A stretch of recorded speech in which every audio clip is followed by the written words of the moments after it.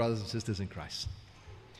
Can I get you to turn with me, please, to Exodus chapter 20 on page 72. Exodus chapter 20 on page 72. We're picking up our Exodus series again, which we left off earlier this year. So picking up from Exodus chapter 20 on page 72.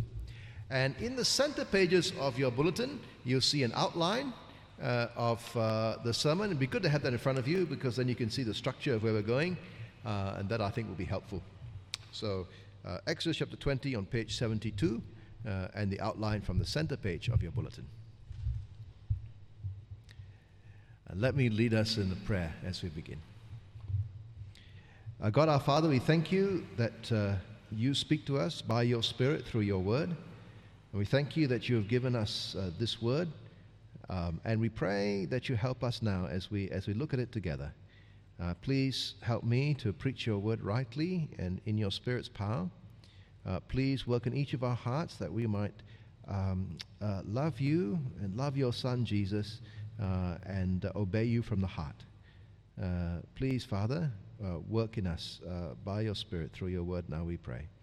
In Jesus' name, amen. I'm sure we're all familiar with the Ten Commandments. They're one of the most famous parts of the Bible. And over the next 2 weeks, we're going to be looking at these commandments as well as the rest of the section of Exodus, chapter 20 to 23. This whole block, Exodus to 20 to 23, is called the Book of the Covenant. And it contains two sections. First of all, the Ten Commandments.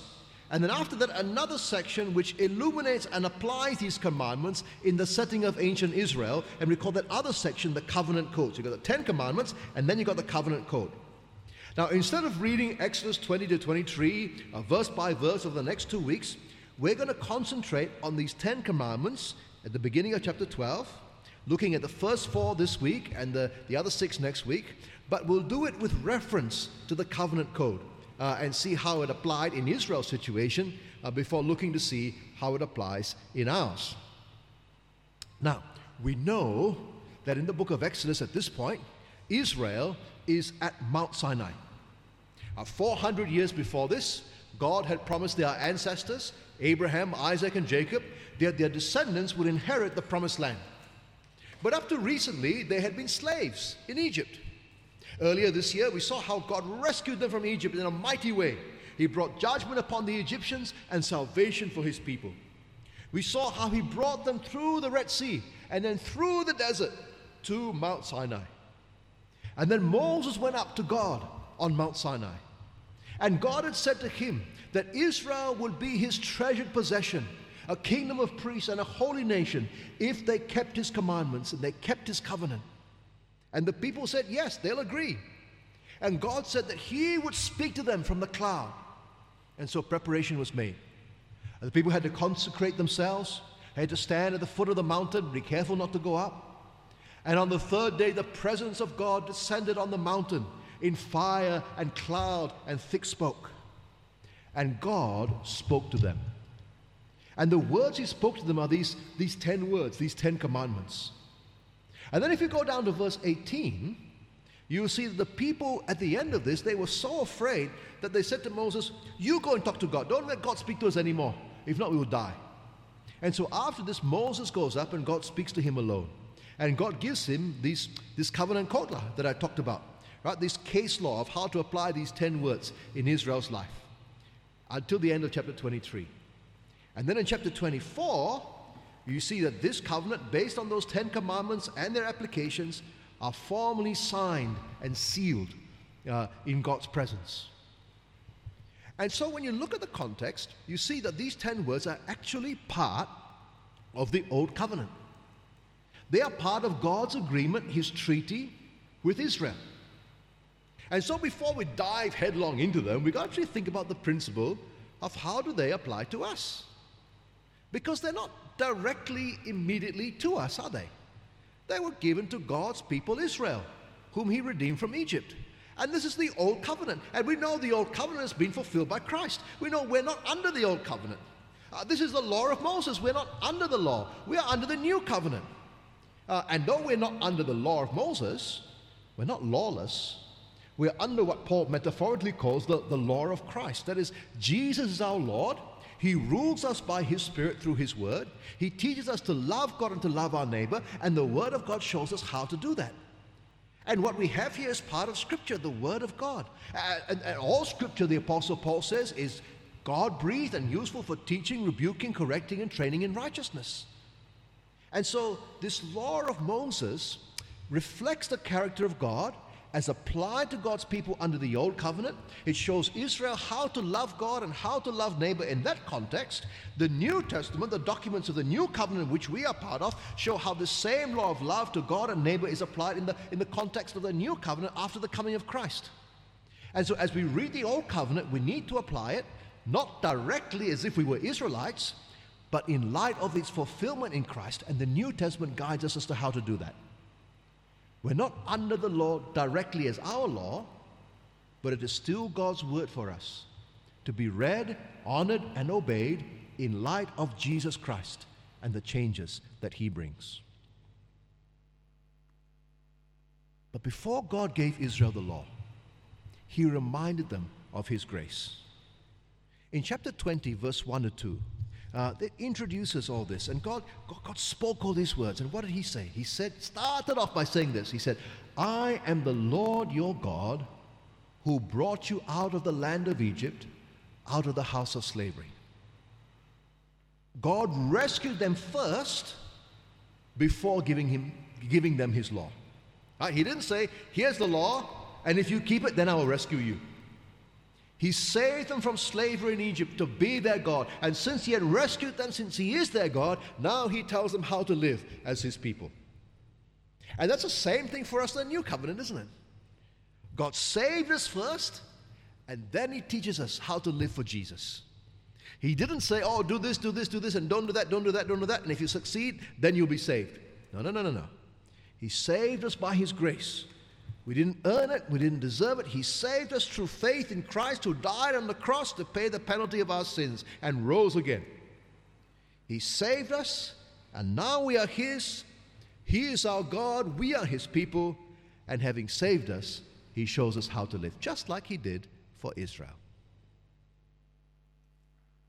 Now, when Israel was saved, the very first thing God told them in verse 3 is that they should have no other gods before Him.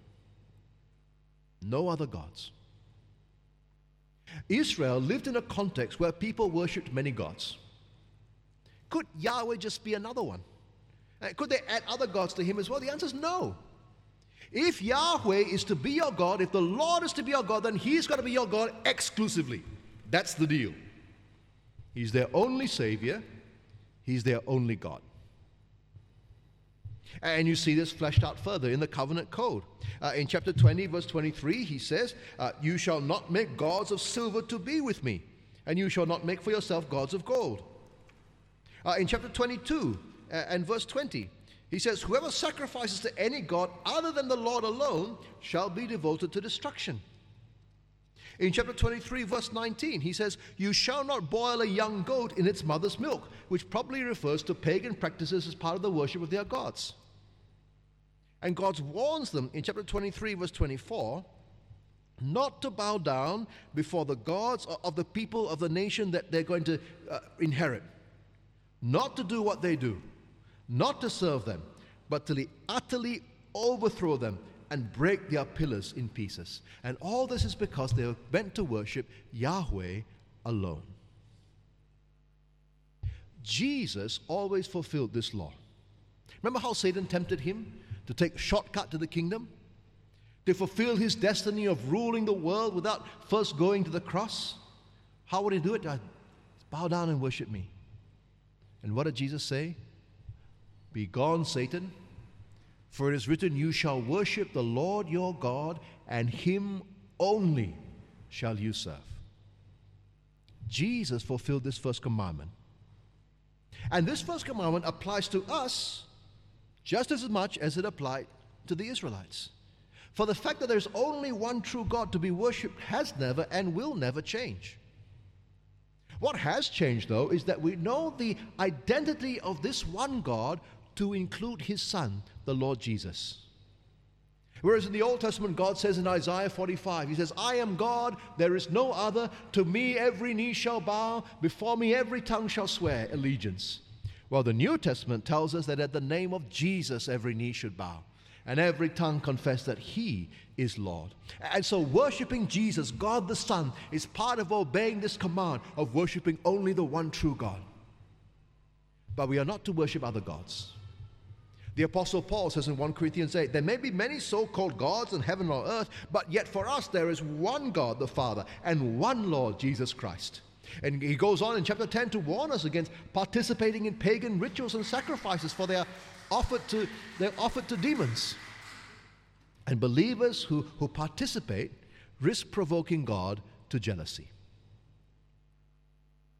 And friends, if we belong to Jesus, we are to have no other gods.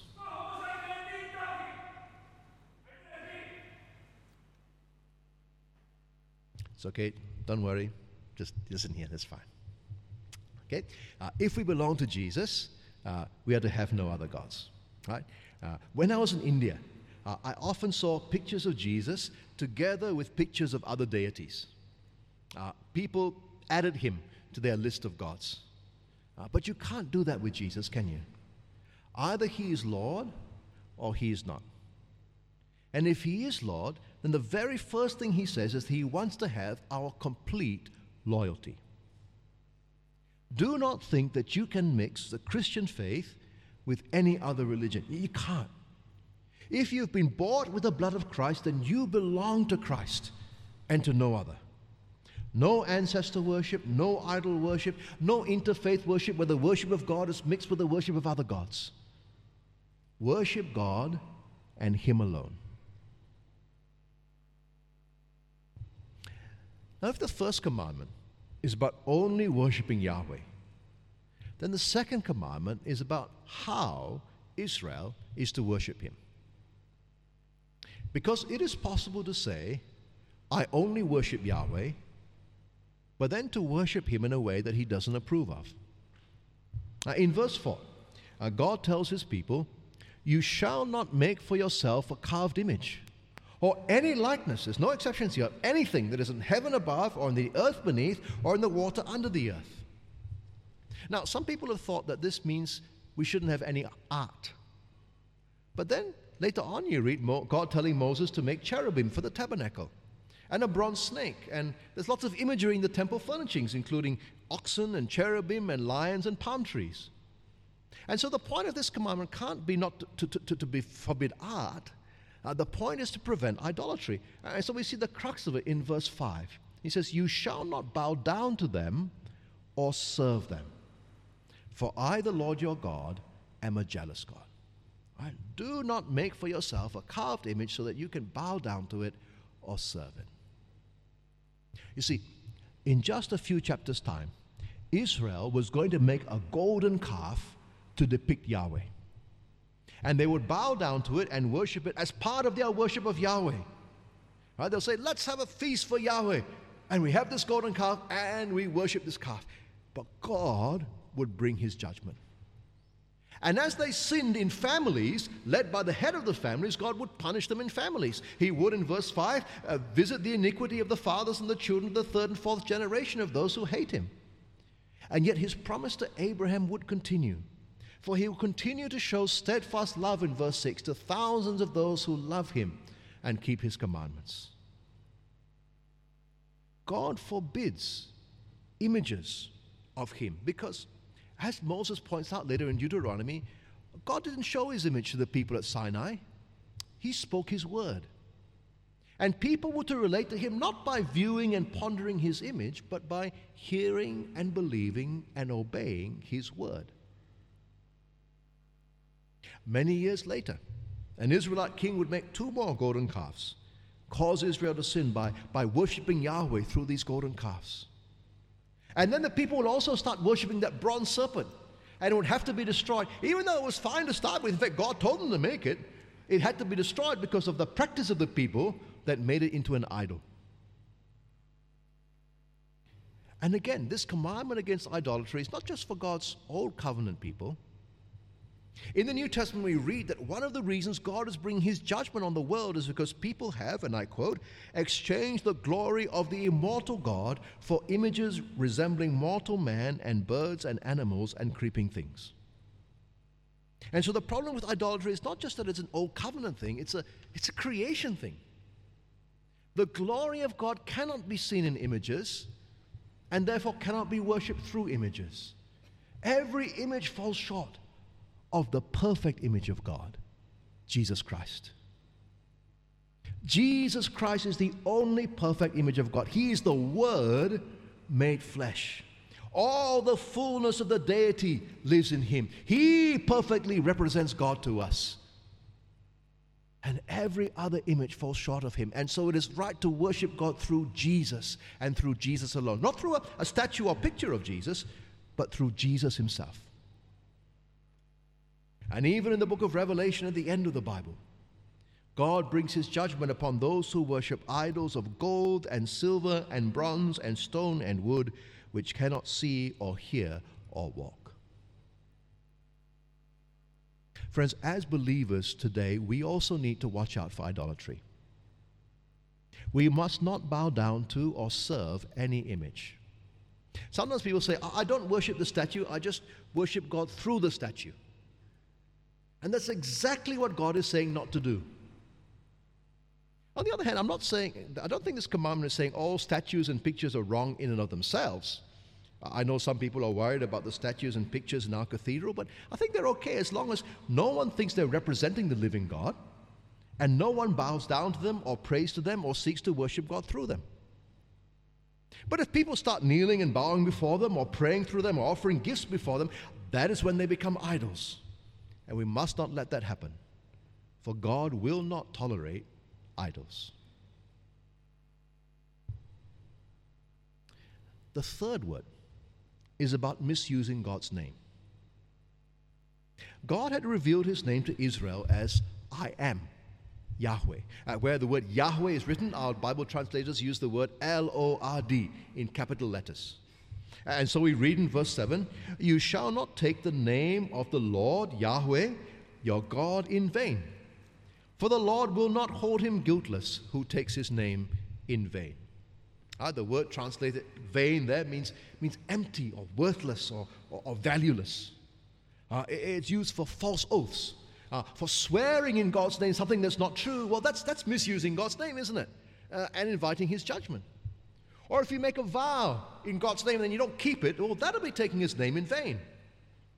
Later on in the law, in the book of Leviticus, there's a man who blasphemes God's name and curses him during a fight. And God says he's to be put to death because God is holy. His name is holy. It is to be used with great reverence.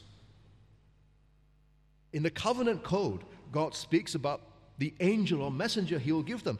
In chapter 23, verse 20, he says he's got to send this angel to guard them on the way and bring them to the place. And he says in verse 21, pay careful attention to him, obey him, for my name is in him.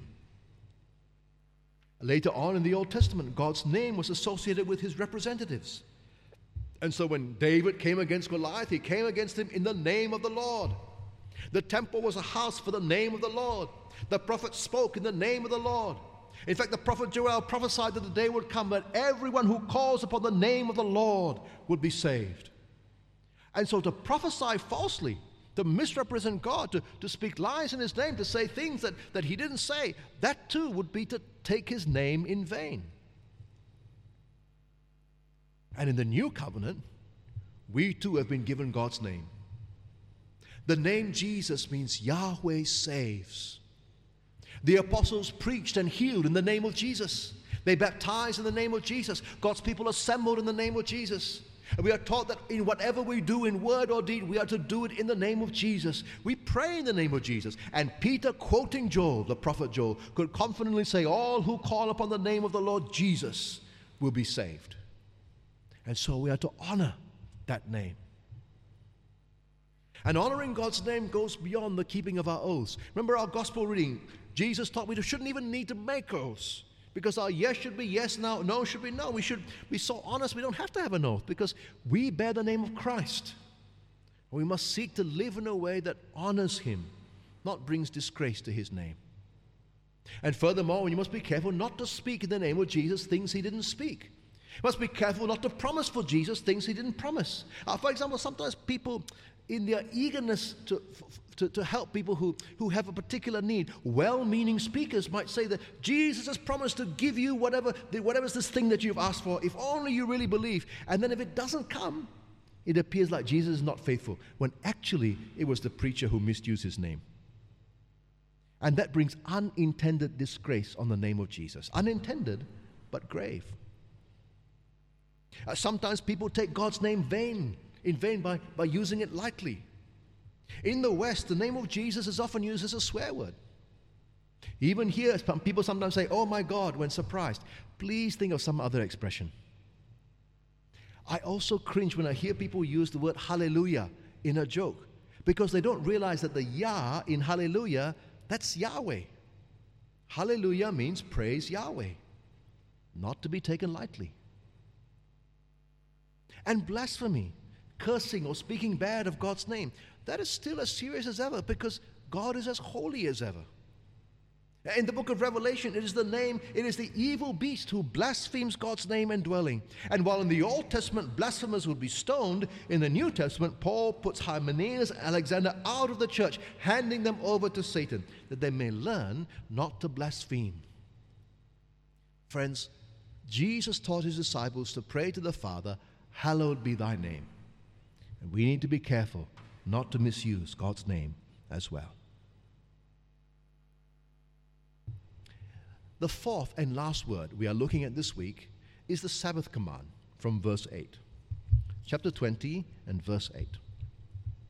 "Remember the Sabbath day, to keep it holy. 6 days you shall labor and do all your work, but the seventh day is a Sabbath to the Lord your God. On it you shall not do any work, you or your son or your daughter, your male servant or your female servant, or your livestock or the sojourner who is within your gates." Israel was to observe the Sabbath day, Saturday, as a day of holy rest. And in the covenant code, we see this fleshed out further. In Exodus 23, verse 10 to 11, we see that they were to cultivate the crops for 6 years and let the land rest for 1 year. And then in verse 12, we see that they're commanded again. 6 days you shall work, on the seventh day you shall rest, that you may be refreshed. The Hebrew slave in chapter 21, verse 2, would work for 6 years only, and in the seventh year he is to be set free for nothing. So that 6 plus 1 that cycle is an important one, not just in the week, but even beyond that for Israel. But going back to the fourth commandment, we see the reason for the Sabbath rest in verse 11 of chapter 20. Verse 11. "For in 6 days the Lord made heaven and earth, the sea and all that is in them, and rested on the seventh day. Therefore the Lord blessed the Sabbath day and made it holy." Now God didn't rest on the seventh day because he was tired. Right? He rested on day 7 at the end of his work of creation to enjoy relationship with the people that he had made on day 6. Rest in Genesis is stopping to enjoy relationship. The seventh day in Genesis is also a day that doesn't end. Every other day in Genesis 1 has evening and morning, but not the seventh day. And so in a sense, that seventh day goes on. Back in Genesis, Adam and Eve were in the Garden of Eden. They were God's people and in God's place, enjoying relationship with God, enjoying his rest in an ongoing way. But we lost access to that enjoyment, to that rest in the fall. When the human race rebelled against God, we were expelled from the garden and with it from the rest. But God promised that one day he would restore us. One day he would bring it back. And so when God saved Israel, he wanted them to rest on the seventh day. For the Sabbath rest in the promised land, that place where they can enjoy relationship with God, that is a picture of God's rest that was back in the garden, and also a picture of God's rest that is to come. It's a model. It's a picture of God's people in God's place enjoying that rest once again. But it's not the real thing. When Jesus came, he came as the Lord of the Sabbath, the Lord of the rest, the one who brings the true rest. And he issued the call, "Come to me, all who are weary and heavy laden, and I will give you rest." That is the rest, the real rest that we wait for. That is the rest that will come when we enter our promised land of the new creation and Eden is truly restored and exceeded, where once again we'll be God's people in God's place, enjoying God's blessing and rule forever. Where sin and all its consequences, death and mourning and crying and pain will be no more. And the rest we enjoy is that perfect relationship with the triune God forever and ever. And so you see, of all these 10 commandments, the fact that we are no longer under the law of Moses has the biggest impact on how this commandment applies to us than compared to the others. Because in the New Testament, we're not legally expected to follow the Old Testament Sabbath laws any more than we're expected to follow the Old Testament festivals. The Sabbath is fulfilled in Christ. He is the one who brings in that new rest of the new creation. But the New Testament does say there is a Sabbath rest that remains for the people of God. What is that Sabbath rest? That is that new creation. And what are we told to do in the New Testament? We are told in the book of Hebrews to strive to enter into that rest. That is how we observe the Sabbath, to strive to enter into that eternal Sabbath rest. Not to observe the old one, but to strive to enter the reality to which it points. Now, at the same time, I think it's still good to take a break a day a week. We're following the pattern God set in creation. And it's especially good that we can spend a day meeting with God's people to encourage each other to press on to that rest. So I'd encourage you to make sure you take a day off each week. And since we meet for church on Sunday, we'll keep Sunday special for the Lord to look forward to that rest. But that is advice, not command of the law. Colossians 2:16-17 says, "Let no one pass judgment upon you in questions of food and drink, or with regard to a festival, or a new moon, or a Sabbath. These are a shadow of the things to come, but the substance belongs to Christ." Christ is the one who not only kept the Sabbath, but fulfilled it. Well, we've seen so far the first 4 commands of the Old Testament, which showed Israel how to love God. Next week, we're going to look at the next 6 commands. And we'll also see that Jesus shows us that the kind of obedience that God wants is not just conformity of behavior, but an obedience from the heart. He wants us to love Him from the heart and therefore obey Him from the heart. And actually, obeying from the heart is much harder than just conforming outwardly. For example, it is relatively easy for us to avoid worshiping gods of other religions or bowing down to statues or images. But there are still idols in the heart that are unseen. There are still things that compete with God for His place as the prime object of our devotion. They may be things like money, relationships, career, comfort, security. All these things can become idols as well. And once we realize that, then we know that actually we are lawbreakers. Quite apart from the function of showing us how to live godly lives, the law also, and in fact firstly, shows us our sin. It's like a mirror that shows actually what we really are like. Which is why we can never be saved simply by observing the law.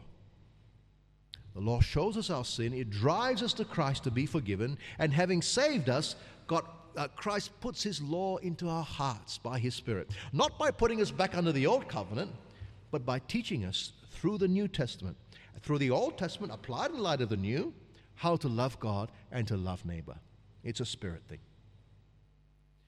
Friends, none of us have kept the law perfectly from our hearts except Jesus. He is the one who loved the Father perfectly from the heart and expressed that in perfect obedience. He is the one who died to pay the price for our failure to do so. And so if the Spirit is showing us our sin and the ways that we haven't kept God's law, then what we need to do is to repent and turn to Him and to revel in the grace and forgiveness that He promises through His death on the cross on our behalf. And then to live to please Him, worshiping Him alone, doing it in His way, honoring His name, and looking forward with striving expectation to the Sabbath rest of the world to come. Let's pray.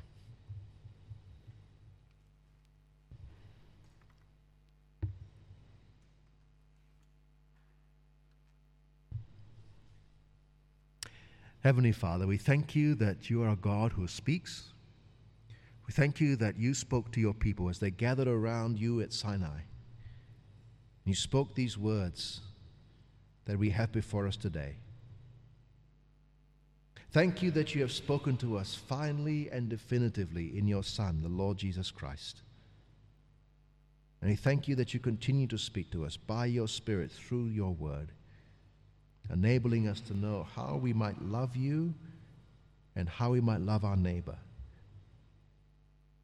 And our Father, we pray that you help us who have heard your word tonight. Help us indeed to live the way you want us to. Help us to love you with our hearts and to honor you and worship you as our only God. To worship you the way you want to be worshipped, in spirit and in truth. To honor your name. And to strive to enter that rest that you have promised for those who keep on trusting Jesus to the very end. Oh, please help us, we pray. In Jesus' name, amen.